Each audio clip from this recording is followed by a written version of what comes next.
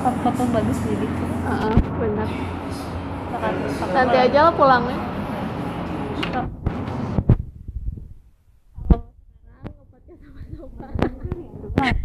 Sopa. Dari tadi.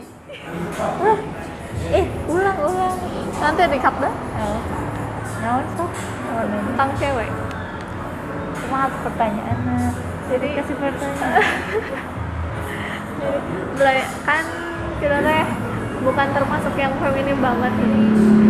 Deketin lagi. Aku dari kali. Bukan termasuk yang feminim banget gitu. Jadi pas menginjak usia 20 ke atas tuntutan apa ya? Tuntutan semua deh, jadi harus jadi belajar feminim gitu, belajar jadi cewek kasarnya. Tanggapan Anda? Langsung. Apakah kedengeran kan? Tak apa? Bukan? Kedengeran. Jadi kenapa kita harus belajar feminim dari sejak usia 20 tahun? Karena ya maksudnya tolak ukur usia tuh beda-beda ya tiap negara. Kalau di Indonesia tuh kayak umur 20 tahun tuh udah termasuk yang udah mateng gitu. Kelompok usia yang udah mateng. Sedangkan kalau misalkan kayak di Korea Selatan itu usia 20 tahun tuh kayak masih termasuk masa transisi gitu. Padahal kan kalau di kita tuh masa transisi itu sekitar 17-18 lah ya, 20 tuh udah masuk dewasa lah. Nah, karena kita ada di Indonesia, otomatis pasti ya apa sih yang menjadi kadang yang mendorong kita buat belajar feminim itu kadang ngomong bibir tetangga ya. Bibir tetangga soalnya emang penting sih kita tuh dinilai sama orang tuh penting, karena dengan itu kita bisa jadi belajar sudut pandang orang lain memang kita tuh kayak gimana. Jadi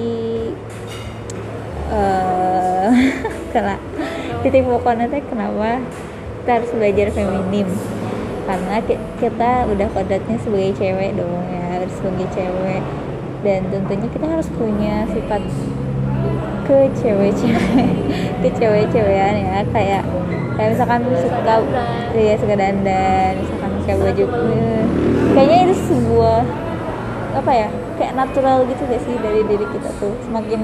Semakin kita dewasa, semakin kita tuh mementingkan tampilan. Mementingkan tampilan. Kalau waktu anak-anak kan yang penting apa yang dipengen terpenuhi. Kalau sekarang tuh kayak tampilan tuh lebih utama gitu. Dan itu tuh kayak sebenarnya kayak natural aja gitu. Enggak ya, tapi emang faktor terbesarnya lingkungan ya. Enggak semua orang juga berubah langsung jadi feminim, langsung jadi dandan.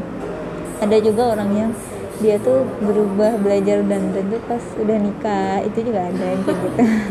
Yang sekarang juga ada.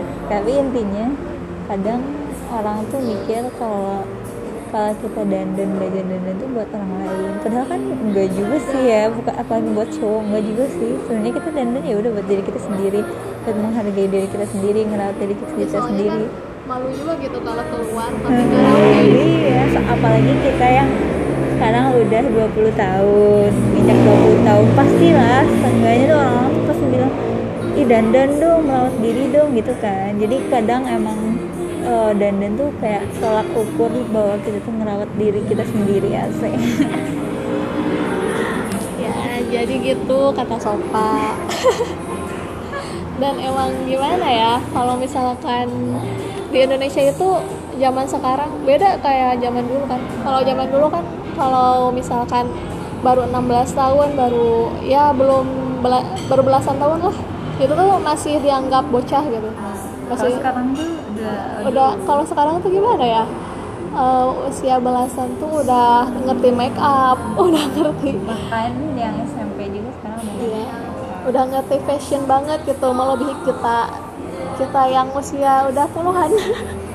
Kita yang udah bulan baru ngertinya sekarang. Iya, soalnya apa ya, tuntutan sih, tuntutan dari suatu komunitas. Apalagi ya, dan apa ya, beda-beda sih. Aduh, buntu. Tentang pertemanan Kayak gimana? Jadi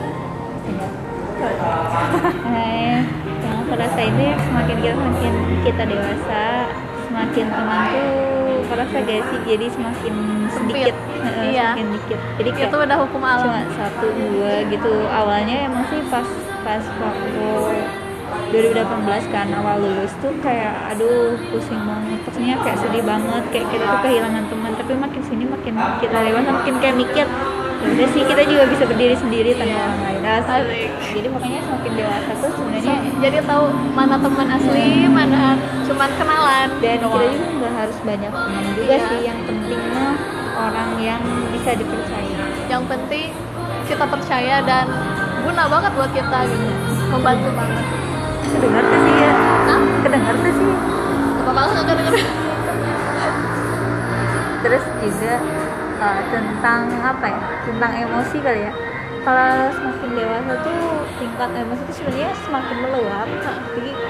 Tapi kadang karena kita tuh mikir lagi, oh kita udah dewasa ngapain sih marah-marah. Nah justru karena otak itu yang mengontrol emosi kita gitu. Dan emang seharusnya orang yang lebih dewasa tuh lebih istilahnya tuh lebih nggak terlalu peduli sama, lebih nggak terlalu baperan gak sih? Iya. Tapi bukan berarti orang yang baperan gak dewasa. Udah kayak gitu. Ya, paling gimana ya, kalau semakin nambah umur tuh semakin tahu gitu kita kalau marah harus gimana. Jadi jangan kayak apa ya, jangan kayak masih usia belasan lah. Jadi kalau misalkan ada masalah digede-gedein. Terus kalau misalkan kita mau ngejelasin sesuatu nih, yang ngejelasin dari A sampai Z gitu biar nggak salah paham. Pokoknya gimana caranya, kalau semakin dalam tuh gimana caranya si kesalahpahaman itu bisa diminimalisir. Lagi Apa ya? tentang cita-cita, silahkan Anis. Jangan dulu aja berat. tentang ini ya, tentang kegagalan. Aduh, Sehingga respect. aduh ya setiap Itu sih masa kelam aku. ya udah sama dah gitu. Oh iya sih benar. Pokoknya kalau kegagalan Deketin atau nggak deketin gimana? Kalau kegagalan pastinya di tahun 2018 deh kayaknya. Sama. Aku sama Sopa tuh itu apa gimana ya? Satu Kita deket tuh sebenarnya dari sana. Gara-gara deket tuh gara-gara satu frekuensi. Ya bisa satu sepenanggungan bisa. Satu kegagalan Bisa. Soalnya apa ya? Orang-orang tuh mandangnya ih aneh sih kayak gini aja nggak lulus. Jadi ke kitanya juga oh iya aku tuh apa. Jadi tambah drop. Oh my god. Tapi makin sini tuh kayak makin mikir ya udah sih tiap orang ada masa gagalnya, ada Iya sih. Dan makin sini juga makin apa ya? Makin nyadar gitu kalau semua hal itu nggak bisa didapat dengan mudah gitu. kayak instan. Kan kalau masih SMA udah biasa gitu, aku mau itu langsung dapat gitu kan. ya gampang gitu dapatnya. Ya aku pengen pokoknya aku harus lulus itu, lulus. Kalau udah lulus SMA tuh emang benar-benar gimana ya, benar-benar perjuangannya tuh benar-benar iya banget gitu, tanpa bantuan siapapun. Real life. Real life. Apalagi Terus apa ya, banyak sih tentang ini nih, tentang orang yang datangnya tuh pas butuh doang. BTB Ya, menurut kamu itu gimana? BTB Nah, jadi ada wawancara nih. nggak apa-apa. Kalau BTB sih kata aku itu udah apa ya, tiap orang sih BTB sih kata aku. Soalnya Kan kalau misalkan kita masih muda gitu, bukan masih muda sih, masih remaja kan, kalau misalkan ngechat atau apa ya, kalau silaturahmi pasti terus gitu beruntun kan setiap obrolannya. Tapi kan sekarang kalau misalkan ada butuhnya doang kita ngejar. Tapi kalau menurut aku tuh ya, di dunia ini nggak ada orang yang BTB. Maksudnya justru kalau kita menemukan orang BTB, otomatis kita tuh harusnya bangga. Kenapa? Iya. Soalnya ya kita salah satu orang yang bermanfaat gitu. Kita dibutuhin. Kenapa kita harus kesel? Kan bukannya kita selalu kalau ditanya gitu, apa cita-cita kamu ke depannya, apa yang jadi orang yang bermanfaat bagi nusa dan bangsa dan basis agama. Menurut aku itu suatu cita-cita yang sudah tercapai, tapi kita tidak menyadari hal tersebut. Jadi ya kalau misalkan ada yang bilang BTB ya itu sih harus dibanggain ya. Soalnya kita berguna untuk orang lain gitu. Kenapa harus kesal gitu ya? Dan itu sih balik lagi kata aku ke mindset. Iya. Mindset itu penting loh sekarang. Iya. Terus juga kan bagi orang yang bilang kenapa sih orang-orang BTB gitu. Terus dia pengennya gimana gitu ya kan? Kan setiap orang tuh punya waktunya sendiri kan, punya kesibukannya sendiri, nggak mesti harus sama dia terus. Dan kalau misalkan kita butuh bantuan ya kitanya yang speak up. Kalau kitanya nggak speak up ya orang-orang tersebut kan juga bukan peramal ya, nggak bakalan tahu kecuali kalau orang itu mau nelan sendiri. Itu sih nggak apa-apa ya. Kalau mau nelan sendiri ya jangan nyalahin orang lain. Kalau misalkan nggak ngerti banget sih mereka, atau dia nggak ngerti banget sih ya, kan kamu udah milih buat mendem sendiri, buat nelan sendiri. Iya kan, jadi ya nyalahin orang lain. Apalagi oh ya, kita juga ngomong gini buat apa ya, buat diri kita sendiri. Ya, aku tuh ngepodcast sebenarnya buat nasihatin diri sendiri gitu. buat berkaca, biar kita berkaca sama-sama. Iya.